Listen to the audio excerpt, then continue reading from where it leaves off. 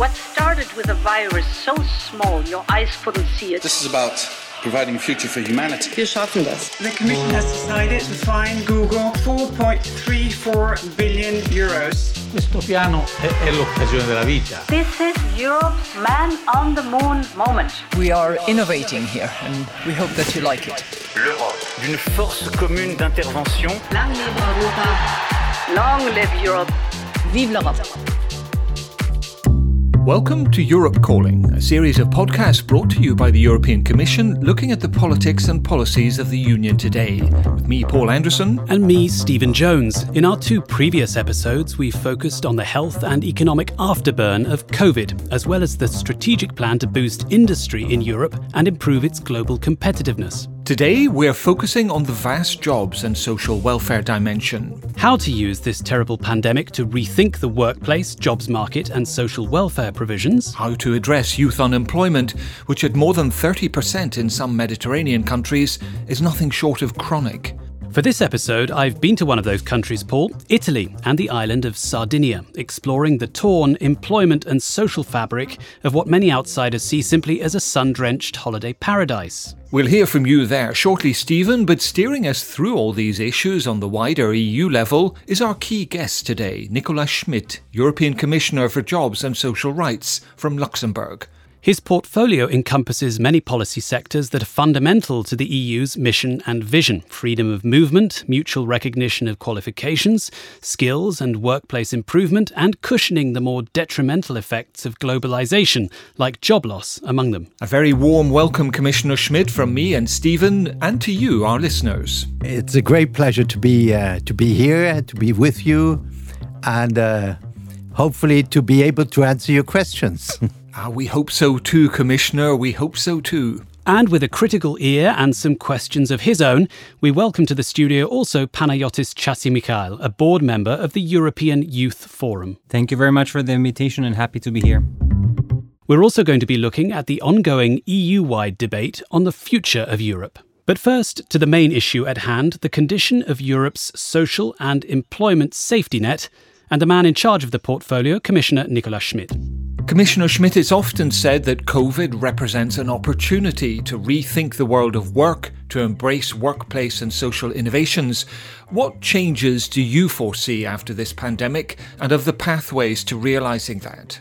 Well, I think that the COVID-19 has increased the awareness that health and safety at the workplace is of utmost importance. If you are not able to protect workers against all kinds of threats coming from illnesses like COVID-19 or other dangerous substances, you put at risk, finally, not only the life of workers, but in a way our values, what work represents. Now the Commission has come out with a new strategic framework on health and safety, and certainly this framework also absolutely takes into account the new dangers, the new risks, like the pandemic, but also mental health risks, which develop very fast. This sounds like a compelling exercise in future-proofing, or at least future-improving. But it's clear people's minds are on the now and getting back to normal as soon as possible. For many people, they want business as usual. I think a return to normal or some kind of new normal, in my view, absolutely impossible, because it's not just about the COVID-19. It's about an enormous, huge change in our society, in our economies due to technological change, digitalization, our obligation to respond to climate change. So talking about a new normal would say that finally we haven't learned the lessons. Okay, let's look wider now at the power dynamics driving the change that you speak of. The EU has a secondary role to member states in social welfare provision and in the jobs market. Yet, it's an area where the expectations of citizens in the EU's capacity to deliver change are particularly high. In fact, just before the Porto Social Summit in May, around half of member states staked out their sovereign territory, reminding you that social policy is their prerogative, not yours. So how do you reconcile that imbalance in power and capacity to act on a European level? It's a shared competence. That means that the Union intervenes there where certain aspects have a broader context, have a transborder context, and therefore it is important to intervene. We have to work with member states to have this stronger social convergence. And in that sense, the letter you referred to was not shocking for me. It was just reminding about the legal, but also the rather concrete political situation we have in Europe. And I, at least personally, would not like to change. Yes, some examples of the social convergence that you speak of in action could be, could it not, the European Child Guarantee with its minimal provisions for children on things like housing, education and healthcare. It could be a whole range of up and reskilling activities for the new work age we're in. Or it could be the European Globalisation Fund providing assistance for workers displaced due to restructuring because of globalisation. There are many examples when we talk about economic policy, when we are talking about fiscal policy. This might have consequences for investment in social infrastructure, in fields like health policy, education, and so on. It is very important always to have a good assessment of the social impact of our decisions, because these decisions at the end impact people's personal lives. Thank you very much. Well, listening to all of this is Panayotis Chatzimichail. You're a board member of the European Youth Forum. You're from Cyprus and you have particular experience in inclusivity and education. Panayotis, what are your organisation's fears, hopes and demands for young people as labour markets open up again across Europe? One of the fears we have is seeing history repeat itself. Many young people like me still remember the previous financial crisis and how youth ended up paying a high price. In many ways, the reason why young people are being so affected by COVID-19 crisis is because over the past 10 years or so, our rights haven't been as should at the center of policymaking. We saw a race to the bottom in terms of labor legislation, leading us into precarity and vicious cycles of temporary contract. We normalized low quality or even unpaid internships as key stepping stones to enter labor market without realizing that we were damaging young people's future prospects and chances to become independent. So the fear is that we will see the same soft sort of approaches to youth now as it was done before on the sake of stimulating employment in the short run. Thanks very much, Panayotis. A clear case there. Now's your chance to put a point or a question, or both, to Commissioner Schmit directly. One of the things that this pandemic showed us is how struggles in the areas of employment and education and mental health are interconnected and mutually reinforcing. How does the European Commission plan to address the mental health impact of this crisis, particularly in the framework of employment policies? Well, Commissioner, you were nodding your head a lot there. What's your response to that point and to other issues Panayotis has raised? I fully agree with the comments which have been made. But I have to say that lessons have been learned from the previous crisis. The reaction was not the same as after the financial crisis, especially in certain southern countries where finally the young generations were in a way sacrificed to the different economic and financial measures. This time it's quite different. We developed a very huge program to invest into jobs, into education, into all kinds of support, into transformation also of our economy. So that's the big difference. Nevertheless, I understand that there is a lot of anxiety and concern among the young generation. It's become a bit of a cliche, would you agree, that the young generation that you speak of is now being labelled as the lost generation? I do not want to hear about the new lost generation. I do not want a new desperate generation because of what you described, also the psychological impact on the young.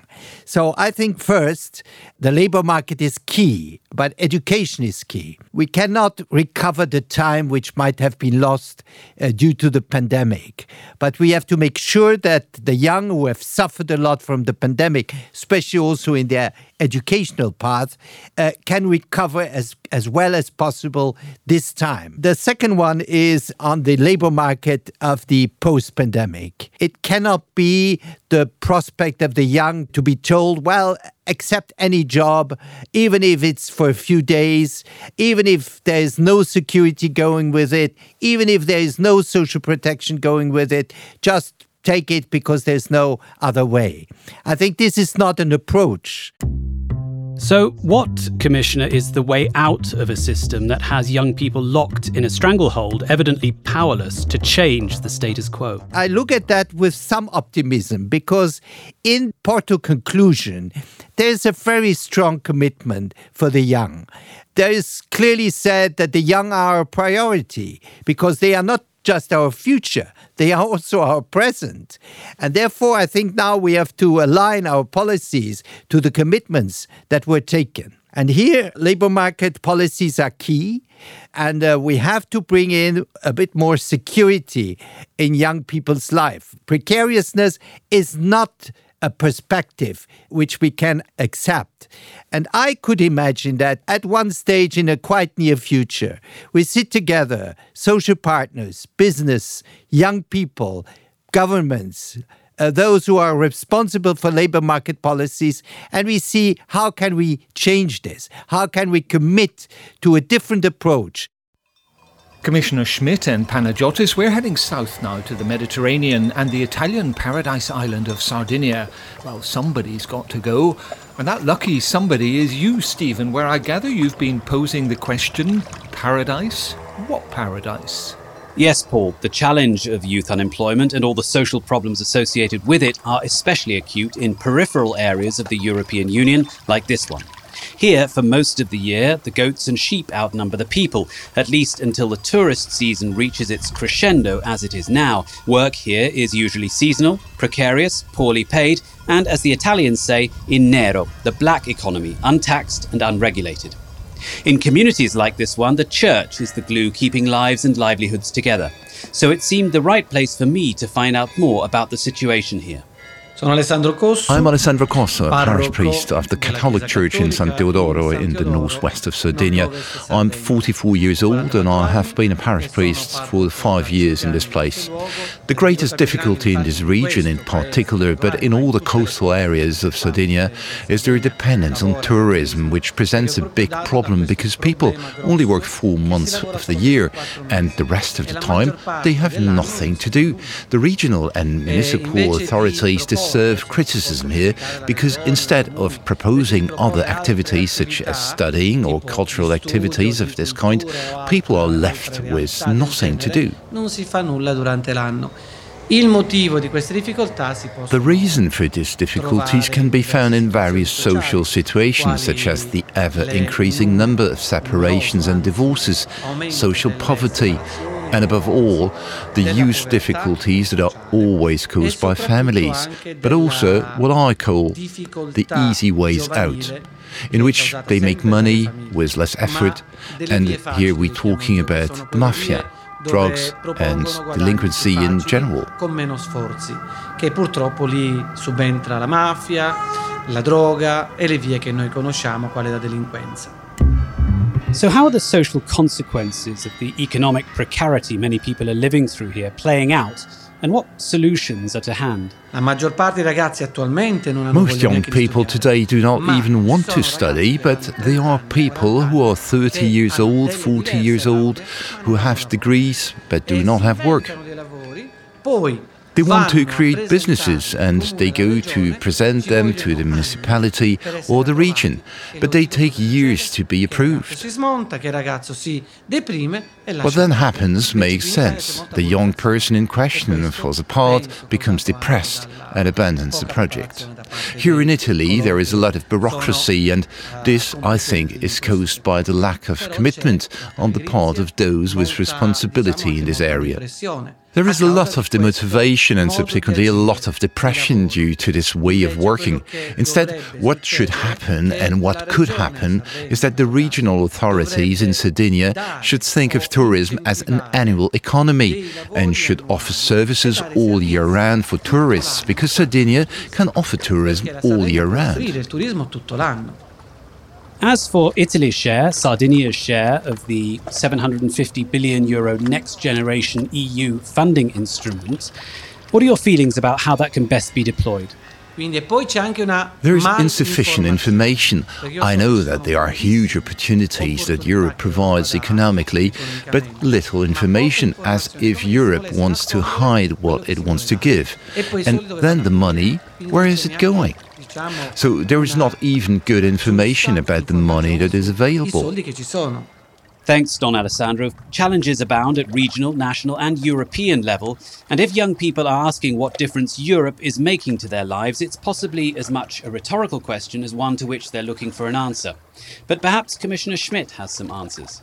We have seen that the impact of the crisis, of the economic crisis as a consequence of the pandemic, is very different from one region to another. And talking about Sardinia, this island has been impacted a lot because it is mainly a tourist destination. This is something which needed European solidarity, because without European solidarity, we would have some kind of dislocation of Europe. Thank you, Commissioner, for that. This is where, as we draw to a close, Paul and I invite you to answer on issues you'd probably like to spend longer on, but there isn't time. So please, shoot from the hip. Your fellow Luxembourgeois Jean-Claude Juncker called the commission he led between 2014 and 2019 the Last Chance Commission. 2 years on from that, has the Last Chance Saloon closed for a new social Europe? Well, I think talking about the last chance is always a formula, but it's not a reality. And I think we seized a new chance. So I do not agree. What's a well-chosen word of advice to young people? I think it's more an encouragement than an advice. I want to tell them we want to build back better together with you. That's what we have to do. This is a commitment. It's not just an advice, it's a commitment. If you could pass a directive tomorrow at European level, what would Schmidt's directive be? It's very obvious after the discussion we had and also after listening our friend from Cyprus. Giving the young generations, again, the feeling of security, fighting precariousness, and giving each one of them good opportunities in their job, but also in the way they can organize their life. Thank you very much, Commissioner Schmit.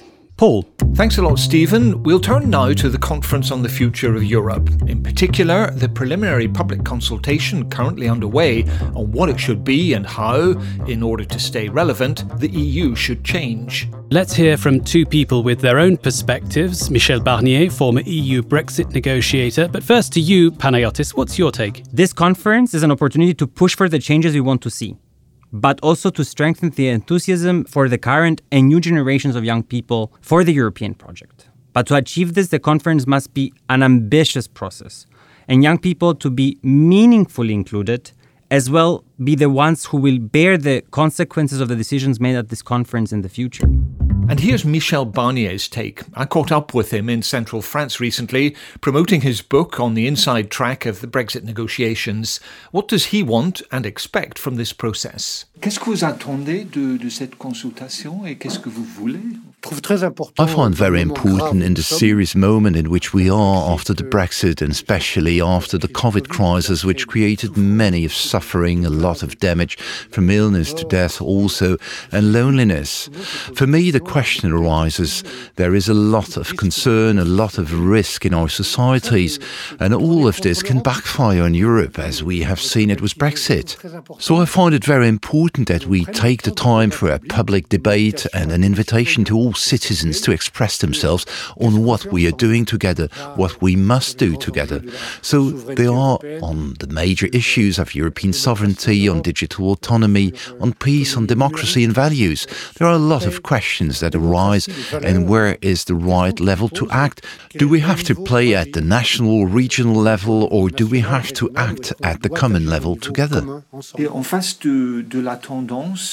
Mr. Barnier, in view of the populist trend in Europe at the moment, do you believe this process can change anything? Can it influence the views of people? There is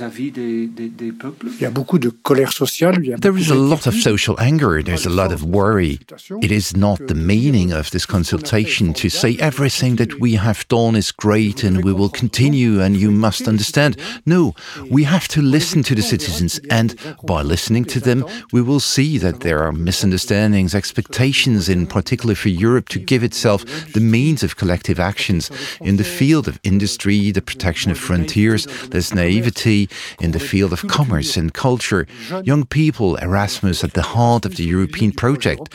So it's a matter of making it work both ways. Of course, at the top we have to say what we do, why we do it, how we do it, and from the bottom of the critics and listening to the citizens. I think it's very important. Michel Barnier there. A quick reminder to listeners before we come to you, Commissioner Schmit, that you can join this process yourselves online. Just go to futureu.europa.eu. That's future, futureu.europa.eu. Then pick your language and decide whether you want to follow an event, hold an event, or just leave an idea under a range of topics. OK, so, Commissioner, you've heard those clips, and there's plenty there to add, no doubt, from your side. We have heard a lot of criticism addressed to Europe in a quite unjustified way. I think finally, thanks to the European Union, we were able to master the worst sides of this crisis better than in most of parts of the world. And now this shows how Europe can act, and it acts in the interest of its citizen. And this is a feeling which is sometimes not real, which is not felt by our citizens. Although, and you have mentioned it, citizens have high expectation also in the social field towards the European Union. And now we have to show that we want to listen what they expect from Europe. You were part of this process previously, or at least a similar process, the Convention on the Future of Europe, about 20 years ago or so, and that produced the draft European Constitution, which was then rejected by voters in referenda in France and then the Netherlands. Since then, we've had Brexit, we've had a rise in populism in Europe. So how is this conference going to be different from that convention? I was a member of the convention, and I thought at that time that this was a great moment, that whole Europe was watching what we were doing. And finally, it was a mistake because not many people were really following what the discussions were. Therefore, there is a big effort to be made from all of us to listen to the concerns. You can do it on platforms, and that's the way how we have to do it. But it's not enough. We have to go in the countryside, in the cities, in places where young people are suffering or putting a lot of question, and open this broad discussion. It's time now to put it into practice. A call to action to get out there among the people. And what better place to start than at the beginning of the long European summer break? And what better place to conclude this, our third podcast, looking at the social and jobs challenges ahead. Many thanks, Commissioner Nicolas Schmit, for joining us today. Thank you very much for this exchange of views. Also Panagiotis Chatzimichail, board member of the European Youth Forum. Thank you very much, and I truly appreciate that you make sure that youth is being heard and engaged. And to our other guests, Michel Barnier and Don Alessandro Cossu in San Teodoro in Sardinia. And to you for listening. This has been Europe Calling. We hope you've enjoyed tuning into us and that it's given plenty of food for thought as hitherto quiet beaches, forests, cities, towns and villages across this great continent beckon us all. And don't forget, you can re-listen and share these podcasts via our social media platforms. In the meantime, enjoy the break. It's goodbye from me, Stephen Jones. And from me, Paul Anderson. Take good care and goodbye. What started with a virus so small your eyes couldn't see it. This is about providing a future for humanity. Wir schaffen das. The Commission has decided to fine Google 4.34 billion euros. Questo piano è l'occasione della vita. This is Europe's man on the moon moment. We are innovating here and we hope that you like it. L'Europe, d'une force commune d'intervention. Long live Europa. Long live Europe. Vive l'Europe.